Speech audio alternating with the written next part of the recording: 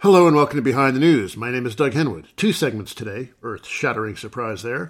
We'll get yet another view on the post-left, this from Eric Baker. And then Jose Sanchez will take a critical look at Afro-pessimism. Over the last few months, I've done a couple of interviews on the topic of post-leftism, which blends strangely into the newest iteration of the New Right. Ostensibly anti-elitist, but also hostile to what is dismissed as wokeness, or in an older iteration, identity politics. Here's another view, this from the historian Eric Baker, a lecturer at Harvard and author of The Only Way Out is Through, Against Reactionary Anti-Capitalism, on the Christian socialist website Bias Magazine.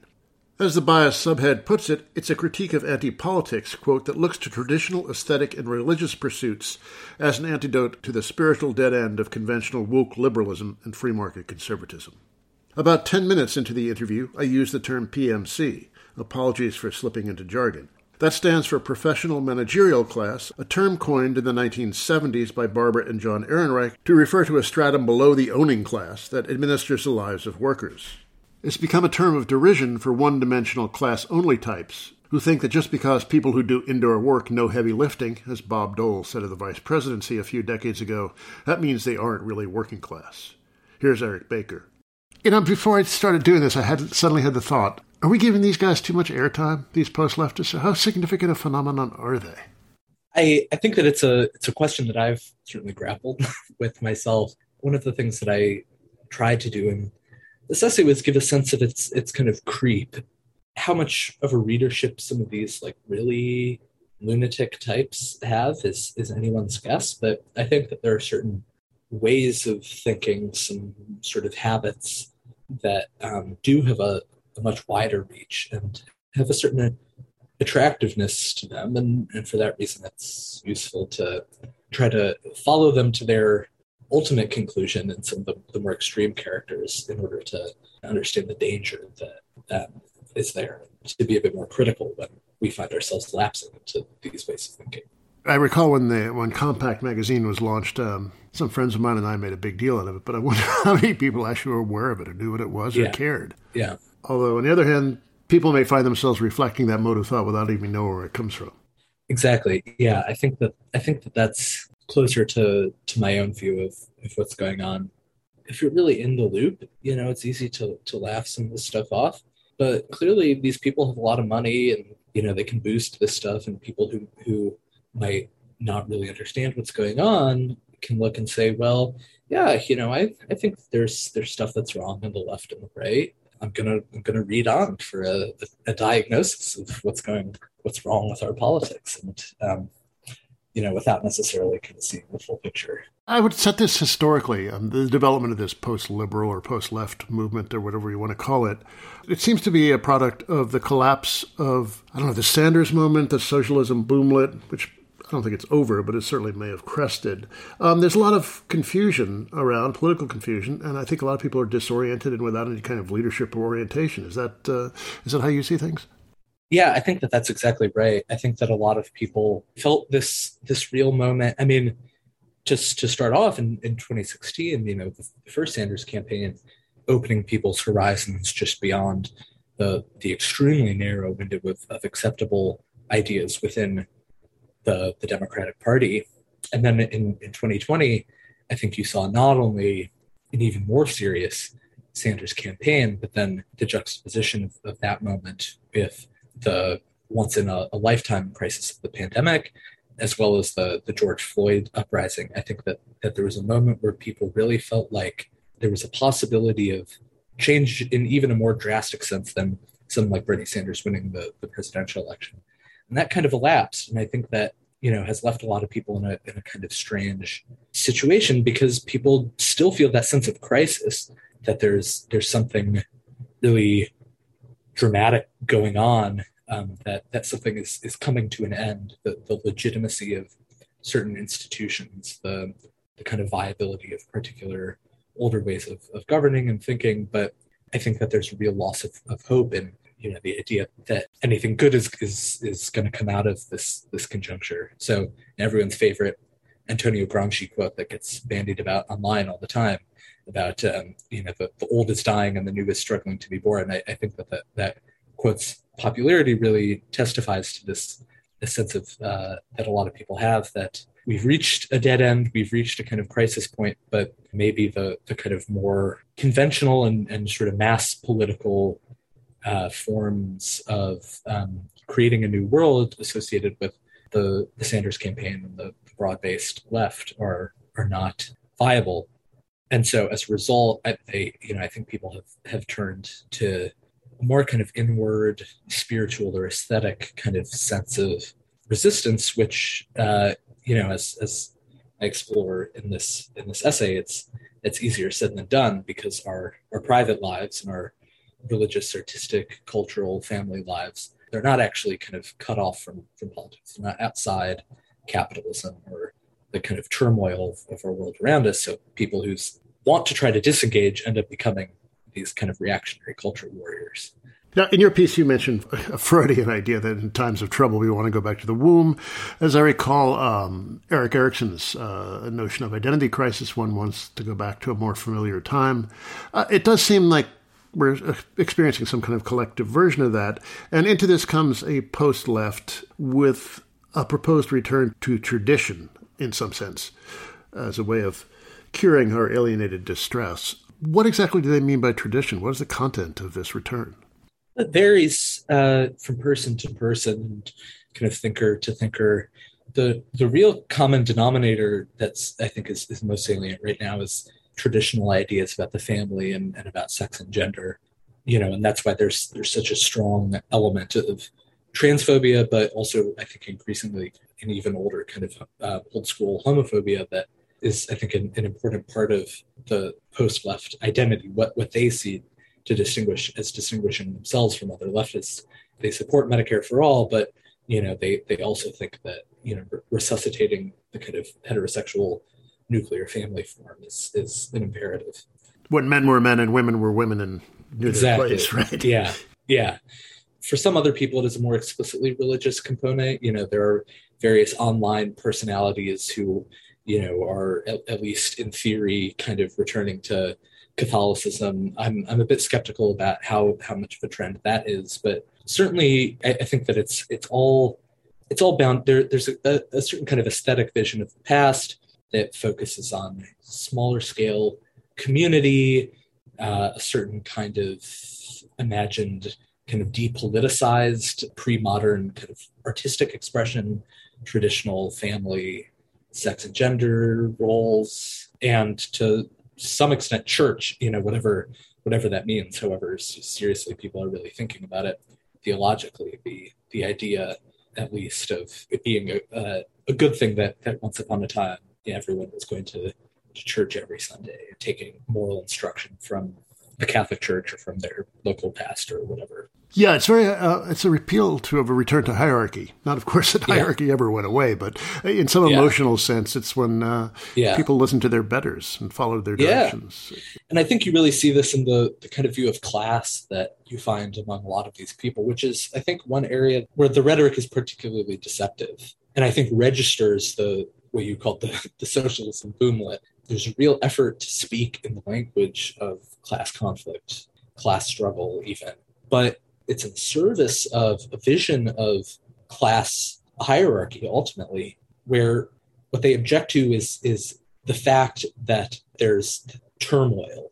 The ultimate end goal here is a kind of class structure where the working class, imagined as a kind of homogenous cultural unit, is kind of left alone. They can have their traditional folkways free from elite interference in this way. But then the flip side of that is that these are also workers who are not trying to seize economic power, I think, in the way that the left has. Yeah, these are not the grave diggers of capitalism. Exactly. Yeah. There was this wild essay yesterday by one of these guys that I talked about in the piece, Curtis Yarvin, where he has this elaborate J.R.R. Tolkien riff he describes American class structure in terms of hobbits and elves. It's actually somewhat useful for understanding the way these people think about class. Their vision of the working class is these kind of Tolkien-esque hobbits who are at the bottom of the pyramid in a sense of hierarchy, but they're left alone. They can tend to their own ways, and this will require strong men who are not themselves from the working class to kind of combat the other elites who are trying to, supposedly impose new ways of living and thinking on them. This is largely a phantasmic working class. The actual working class is full of all kinds of people, immensely diverse, queers and trans people and all kinds of things. The unspoken assumption of a lot of this discourse is that we're talking about the white working class, and the working class is anything but white. So it's just serving an elite fantasy, right, of a return to some kind of social stability in some imagined past. Yeah, exactly. I think you see a lot of these people that they kind of give the game away when they, there'll be rhetorical gestures they make towards supporting unions, but then get the Starbucks union movement that's appearing before our eyes, where you have a lot of leaders who are young queer and trans people who maybe have college degrees, who aren't, obviously working in industrial workplaces of the kind of memorialized past. And these figures in the post-left, have responded to this with just a ton of derision and snobbery in a way. I mean, it's we support unions in the sense that I wish it was 1950, not in the sense that, I'm actually going to support this concrete battle of concrete workers against one of the service sector's largest corporations. Yeah, it's like they want the horny-handed sons of toil, and they see these characters as PMC, basically. Yeah, exactly. You quote, I noticed this myself when I read the piece, it's really struck me, Sohab Omari, or Mari of Compact, commenting on the Labor Notes conference, criticizing his own comrades, really. This tendency bizarrely classes adjunct professors and the like among the ruling class and oligarchs like Elon Musk to be a working-class hero because they defy some progressive orthodoxy. It is a very through-the-looking-glass conception of class hierarchy. Yeah, and of course, being an adjunct professor myself, I'm biased here, but I really do think that there's something that's perverse about, there's a sense of confidence in the way that these people lay claim to the kind of authentic tradition of the left or socialism. And, the idea that socialism is about salvaging a kind of traditional culture from the ravages of capitalism. I mean, you see that at certain points in the history of the left, but the history of the labor movement is full of examples of cross-occupational collaboration with workers at different kinds of educational backgrounds, even workers with, different kinds of cultural and social attitudes. This sense that before 2016 or whatever, everyone understood that the labor movement was just about getting burly white guys raises. I mean, it's just preposterous. It's a real insult, I think, to the very heterogeneous tradition of labor activism, both in the United States and around the world. I'm speaking with the historian Eric Baker.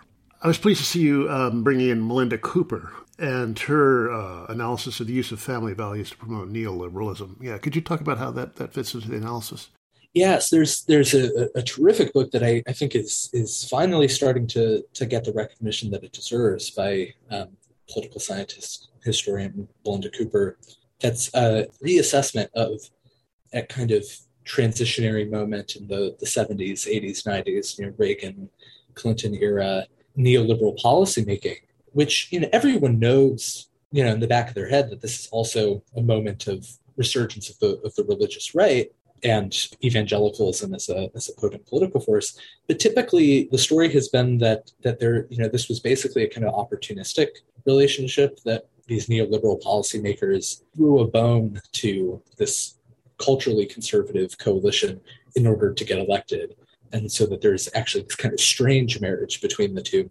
And what she shows is that if you actually look at these policy debates, a lot of these neoliberal policies were actually argued for in terms of family values, that language of that cultural moment. So, for example, one shift that you see in this period is the substitution of kind of transfer payments in the welfare state for debt financing of access to housing or education.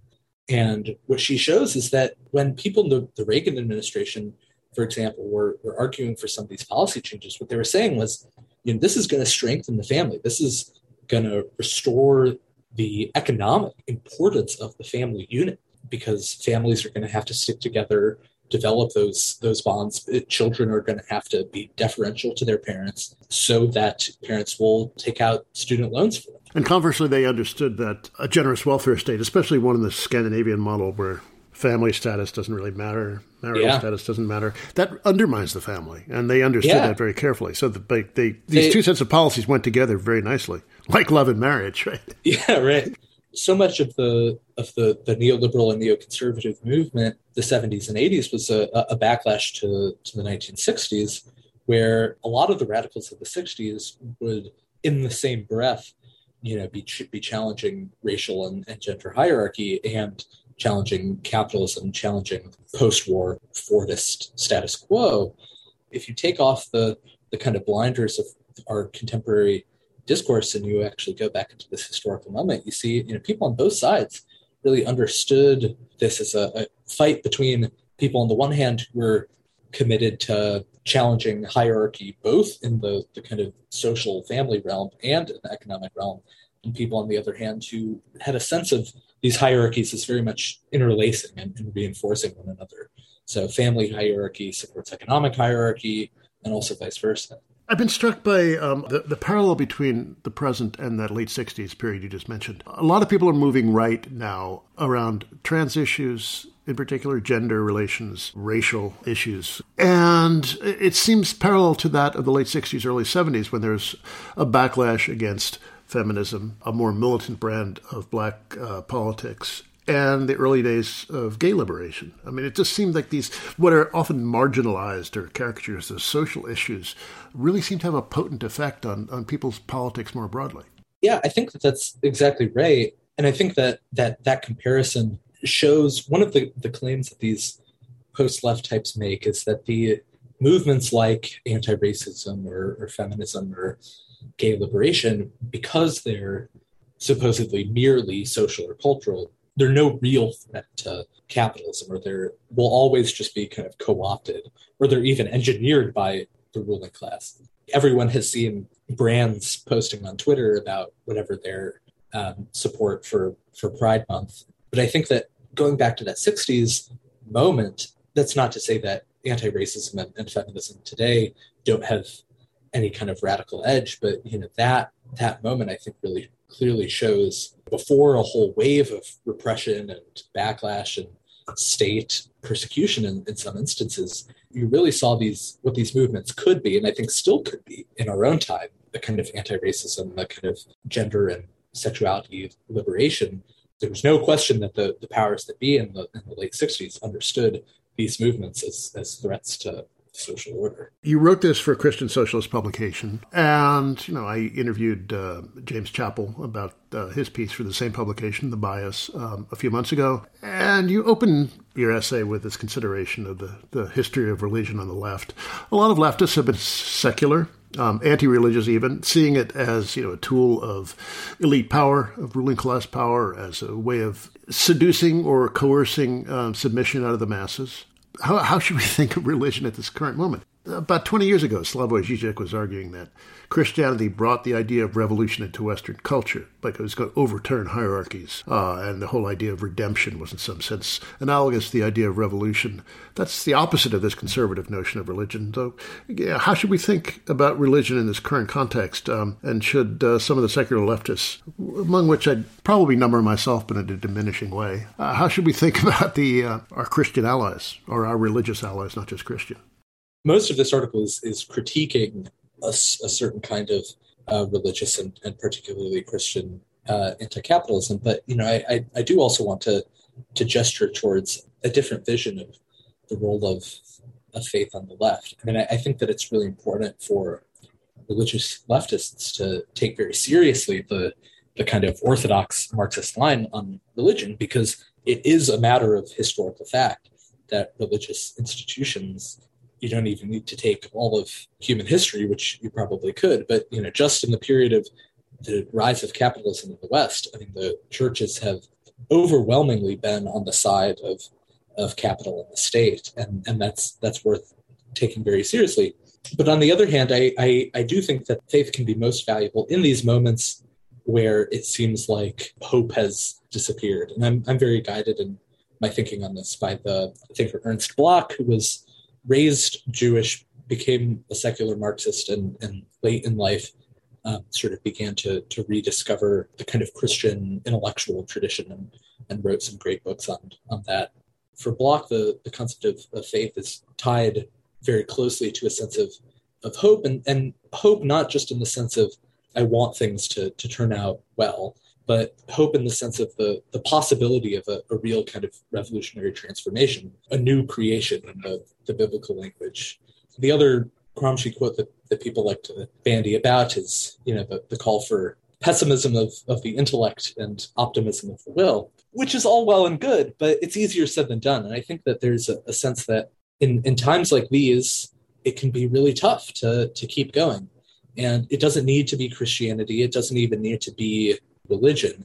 But, I was thinking of, with the very sad news about Mike Davis going into hospice care, I was rereading some of his writings, and there's a beautiful passage where he describes socialism as his religion. And I think that, that equation, because it was a feature of Cold War anti-socialist thought, is something a lot of socialists bristle against. But, the point that he's making there is that you need something in your life that is going to keep you going when it seems like that kind of opportunity for making a new world seems like the odds are really long. That kind of horizon of hope is vanishing. And so, what I want to say, again, it doesn't need to be Christianity. If you can find it in Christianity, I think that's great. But whatever it is, it's worth having a sense of humility about what despair can do, and the kinds of traps that people on the left who really do believe in a world beyond capitalism, the kind of traps that they can fall into when they succumb to despair. Although when we have this Supreme Court now that seems to be imposing a theocracy on us, it gets to be a hard argument to make, right? Yeah, exactly. And again, this is why I think that it's important to distinguish between religion and especially tradition.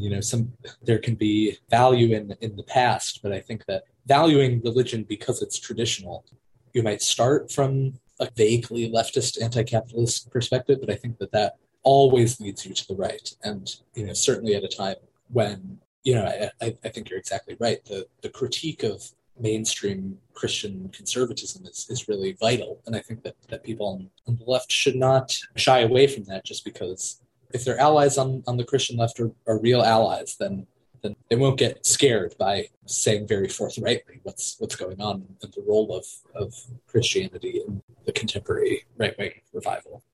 That's Eric Baker, a lecturer at Harvard and author of The Only Way Out is Through, Against Reactionary Anti-Capitalism, on the Christian Socialist website Bias Magazine. We discussed the work of Melinda Cooper. Cooper, a professor at the Australian National University, was on this show in February 2019 to discuss her book Family Values, which explores the relationship between free market economics and traditional values.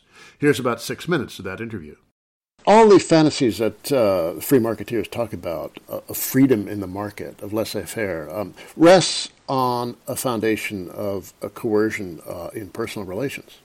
This is right, yeah. And they don't often admit this. I mean, particularly in the American tradition, there's a kind of, how can I put it? There's a kind of insouciance to the American neoliberal tradition. So where you find European neoliberals are also social conservatives, and they're quite explicit about their social conservatism being the necessary counterpart to their liberalism. Much more often in the American context, you find people like Milton Friedman, who really at a personal level seem to be quite naive economic liberals. So there's moments where he confronts the necessity of forced labor or enforceable kinship relations or inheritance. There are moments of great surprise and wonder, to the point that you wonder, was he really genuinely that naive? I mean, there are a few American neoliberals who are a little less naive. So there's someone like James Buchanan. He has a fantastic article, The Samaritan's Dilemma, where he's talking about the dilemma of providing welfare. And he comes up with this idea that you really do need to enforce threats at some point if you want to retain a so-called market and free labor. So you need to enforce these family responsibility rules, or you need to enforce work for welfare. It can't just be a threat. There's a real difference between the American neoliberals and the American paternalists, say someone like Lawrence Mead, who is the architect of work for welfare, workfare.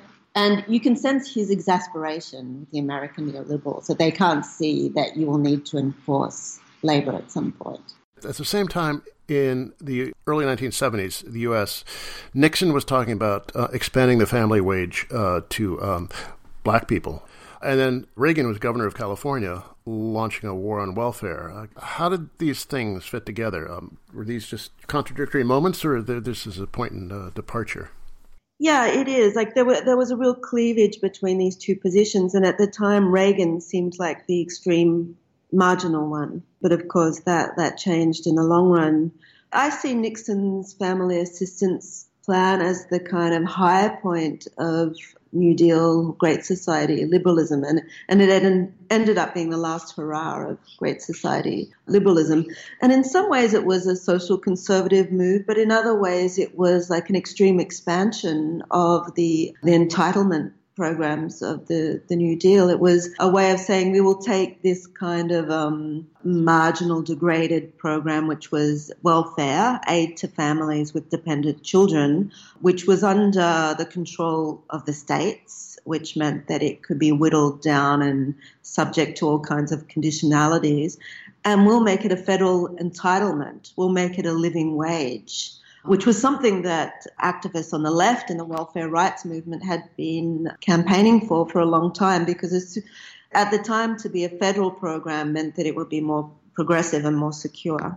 But at the same time, it was a social conservative move. It was a direct response to Moynihan's infamous report, his complaint that welfare was subsidizing single-parent families, and that was undoing the black family, emasculating black men. So written into Nixon's family assistance plan was the idea that benefits would be extended to intact families. And in fact, I think the idea was to incentivize marriage formation and the creation of intact families amongst African Americans. And there was an incredible consensus. Like retrospectively, it just seems quite counterintuitive, because the people on board with this were one, Milton Friedman, a position that seems just incomprehensible in retrospect, but he was actually in charge of the policy design of the benefit as a negative income tax. You also had people, neoconservatives like Moynihan. You had liberals, Great Society liberals like Tobin and Galbraith who were on side, and of course Nixon. So there was this incredible consensus, and Reagan as governor of California was really at the margins. He was considered to be on the extreme right of the Republican Party.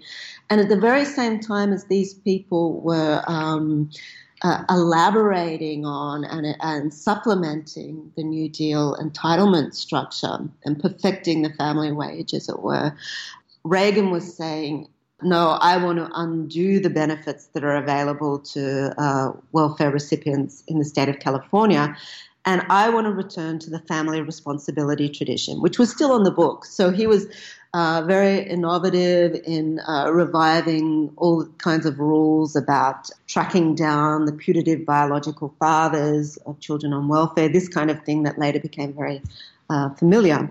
He was very explicit that this was about reinstating personal family responsibility for welfare. Of course, in retrospect, Reagan's project in California looks very familiar, because in the mid-1990s, Clinton took it to the federal stage and did something that was completely novel, because the poor laws had never been written into the Federal Social Security Act. They were completely inimical. And he took the poor laws and writ them large on the federal stage and made them the guiding principle for the entire welfare program. That was Melinda Cooper, author of Family Values, from an interview broadcast on Behind the News in February 2019. You're listening to Behind the News on Jacobin Radio. My name is Doug Henwood, back after a musical break.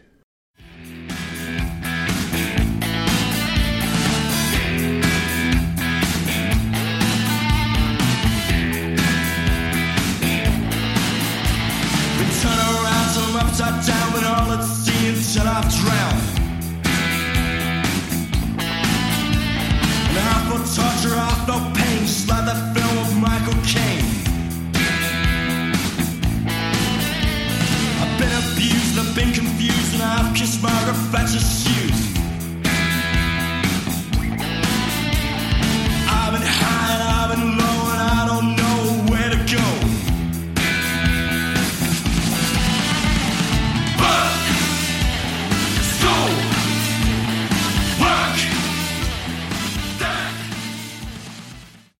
That was some of Birth, School, Work, Death, a piece of late 1980s cheese from The Godfathers.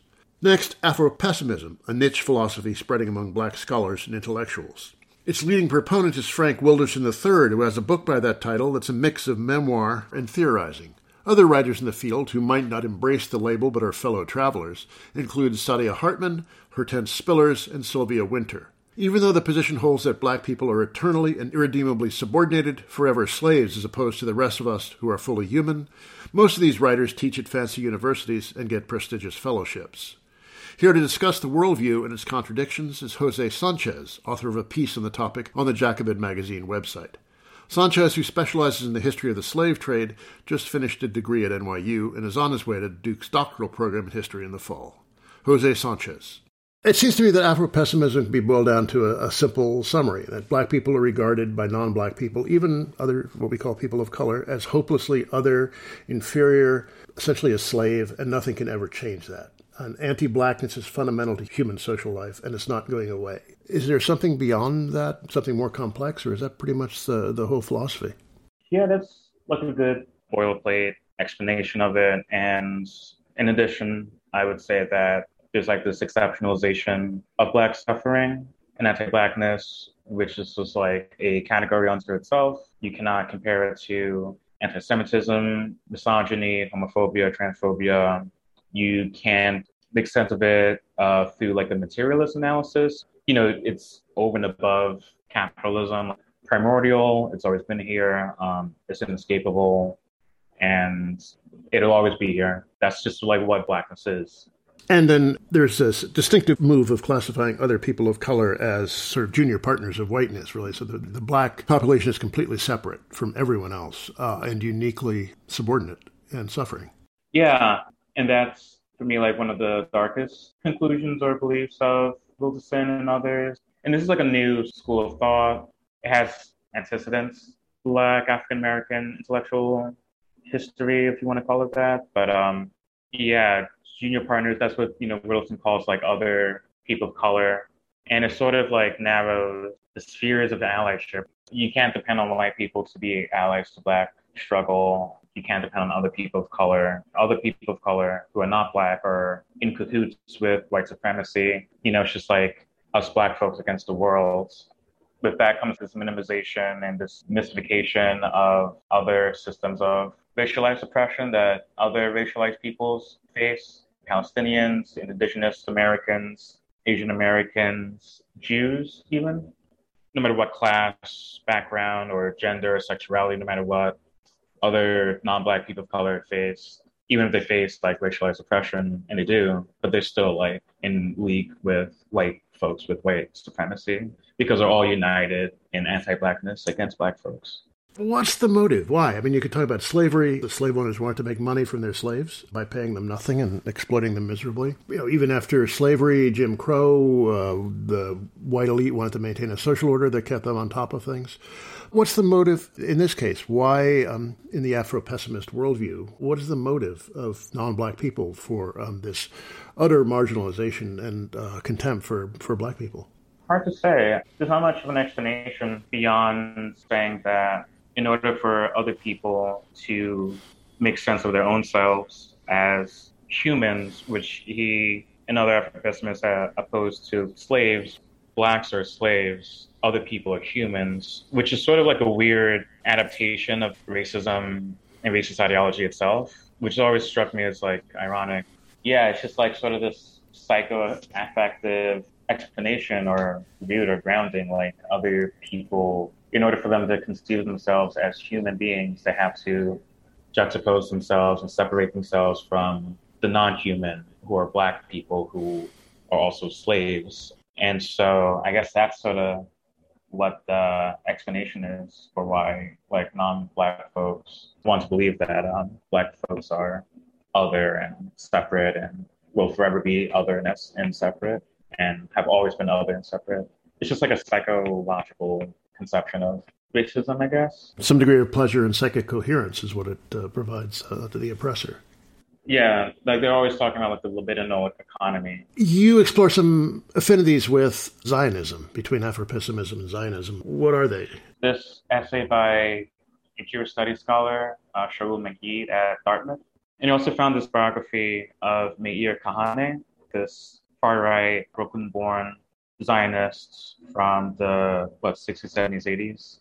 He did this really interesting thing, and he went through different writings by Kahane and others, and was thinking about, how do they explain Jewishness, and then how do those explanations compare to how Afro-pessimists think about and write about blackness and racism and anti-blackness, white supremacy, etc. And he found like these connections between like a more transhistorical explanation and this like essentialist explanation of Jewishness. There's a character to Jewishness that is, almost internal, primordial, and unchanging, that may or may not be like divine in origin. Jews are separate from and will forever be separate from the Goyim, who hate us, have always hated us. And you can look at different episodes about time, pogroms, the Holocaust, etc. And that hatred has nothing to do with like historical flows, and there's no sense of like continuities or changes. There's no shades or tints to it. It's just all the same. It's just that same constant, unmovable wall of hatred. It doesn't change according to place. It doesn't change according to period or era. It's just the same.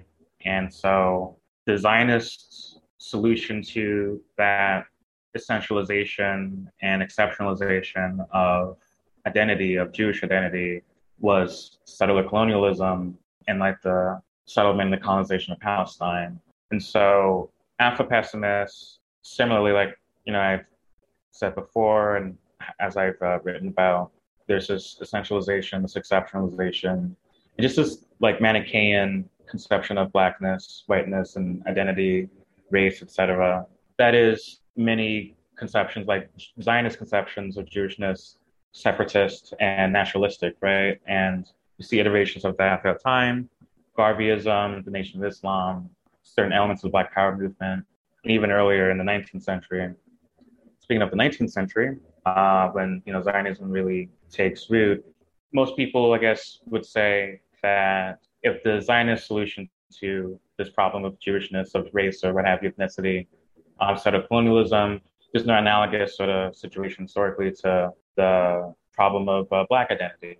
Well, most people don't know about Liberia, but I point to Liberia as an example of where this sort of racial politics, this sort of discourse of identity has led to in the past. The Liberia precedent is interesting because, first of all, it reminded me of the collaboration between Zionists and Nazis in Germany. Both sides wanted the Jews out of Germany, and the Zionists thought that'd be a great way to settle Israel.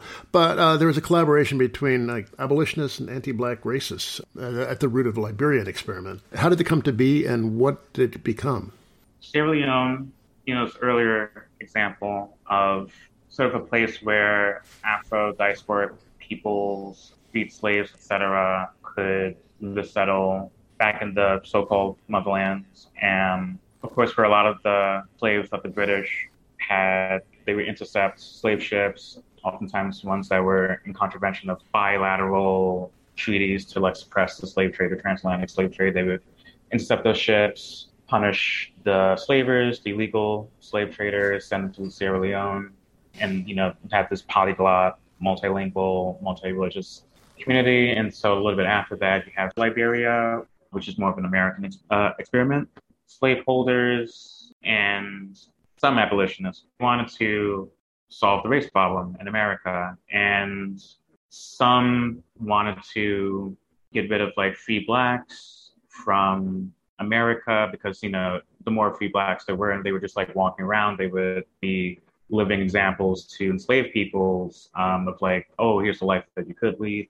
These are the people that you could be. So, we have to give it to free blacks. So let's send them to this colony. And then others believe that should slavery end in America, whites and blacks would never get along. The freed slaves would not get along with whites because whites and blacks cannot get along. They've never gotten along. They are forever different. And so here's this place that we can send them all to just in case. And, there's like echoes of that in, I guess, a Judeo-pessimist or Zionist conception of like Jewishness. And of course, in the Afro-pessimist conception of blacks and why non-black people hate black folks.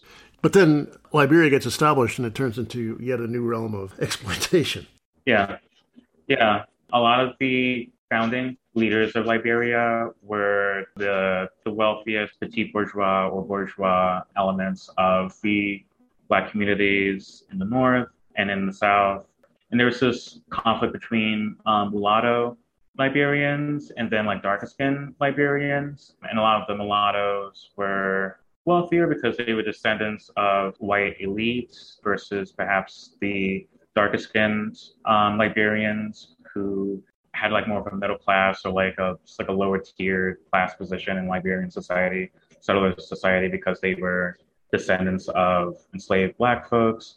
But then also indigenous Africans were written out of the founding documents of the settler colony, out of the Declaration of Independence and other laws. And there was this system of hut taxes and labor exploitation. It's something akin to slavery, really, that develops towards the end of the 19th century into the 20th towards indigenous Africans. So it's just sort of like this recapitulation of settler colonialism and racism, but in a different context. And, blackness, I guess I use the example of Liberia to show just how malleable identity, race, and blackness is, and how fictive these things are. They are lethal fictions, but I think we can't lose sight of the fictitiousness and just how that fiction can just be such a lethal tool without time and space, I'm speaking with Jose Sanchez, author of an article on Afro-pessimism on the Jacobin website. In your piece, you say Afro-pessimists take the slaveholders at their word and mourn the non-humanness of the slave is marked in their very being, ignoring the tenacious humanity exercised by the enslaved at every turn. Could you expand on that? Like, whenever I read Wilson and others, I've always felt this knee-jerk, revulsion, I'm black, I'm not a slave. I mean, the world that I inhabit, the circumstances that I live in, sure, it's molded in part by the legacy of slavery, the afterlife of slavery, yet it also is not. I mean, so much has changed, so much has not changed, sure, but change is still taking place, and I think they just sort of collapse the past and the present into just this unchanging same, and that sort of just flattens and mystifies everything that has happened, everything that is, and just sort of clouds future and denies the possibility that things can get any better. Wilson and other pessimists who are tenured academic, who make six figures, who are well and above, let's say, the situation of myself. I'm a graduate student. I just graduated the master's from New York University, deeply in that. And, just all the sufferings that graduate students face and adjuncts and have you. I mean, as far as academia is concerned, they're doing pretty well, but for them to say then that they are slaves, right, that kind of just papers over and mystifies their actual class position and status. And I think that's pretty useful for them and other Black folks who are privileged, who are middle class. I don't know if you're familiar with K-Hive. People who criticize, let's say, Kamala Harris or New York City. Oh, yes, the K-Hive, yes.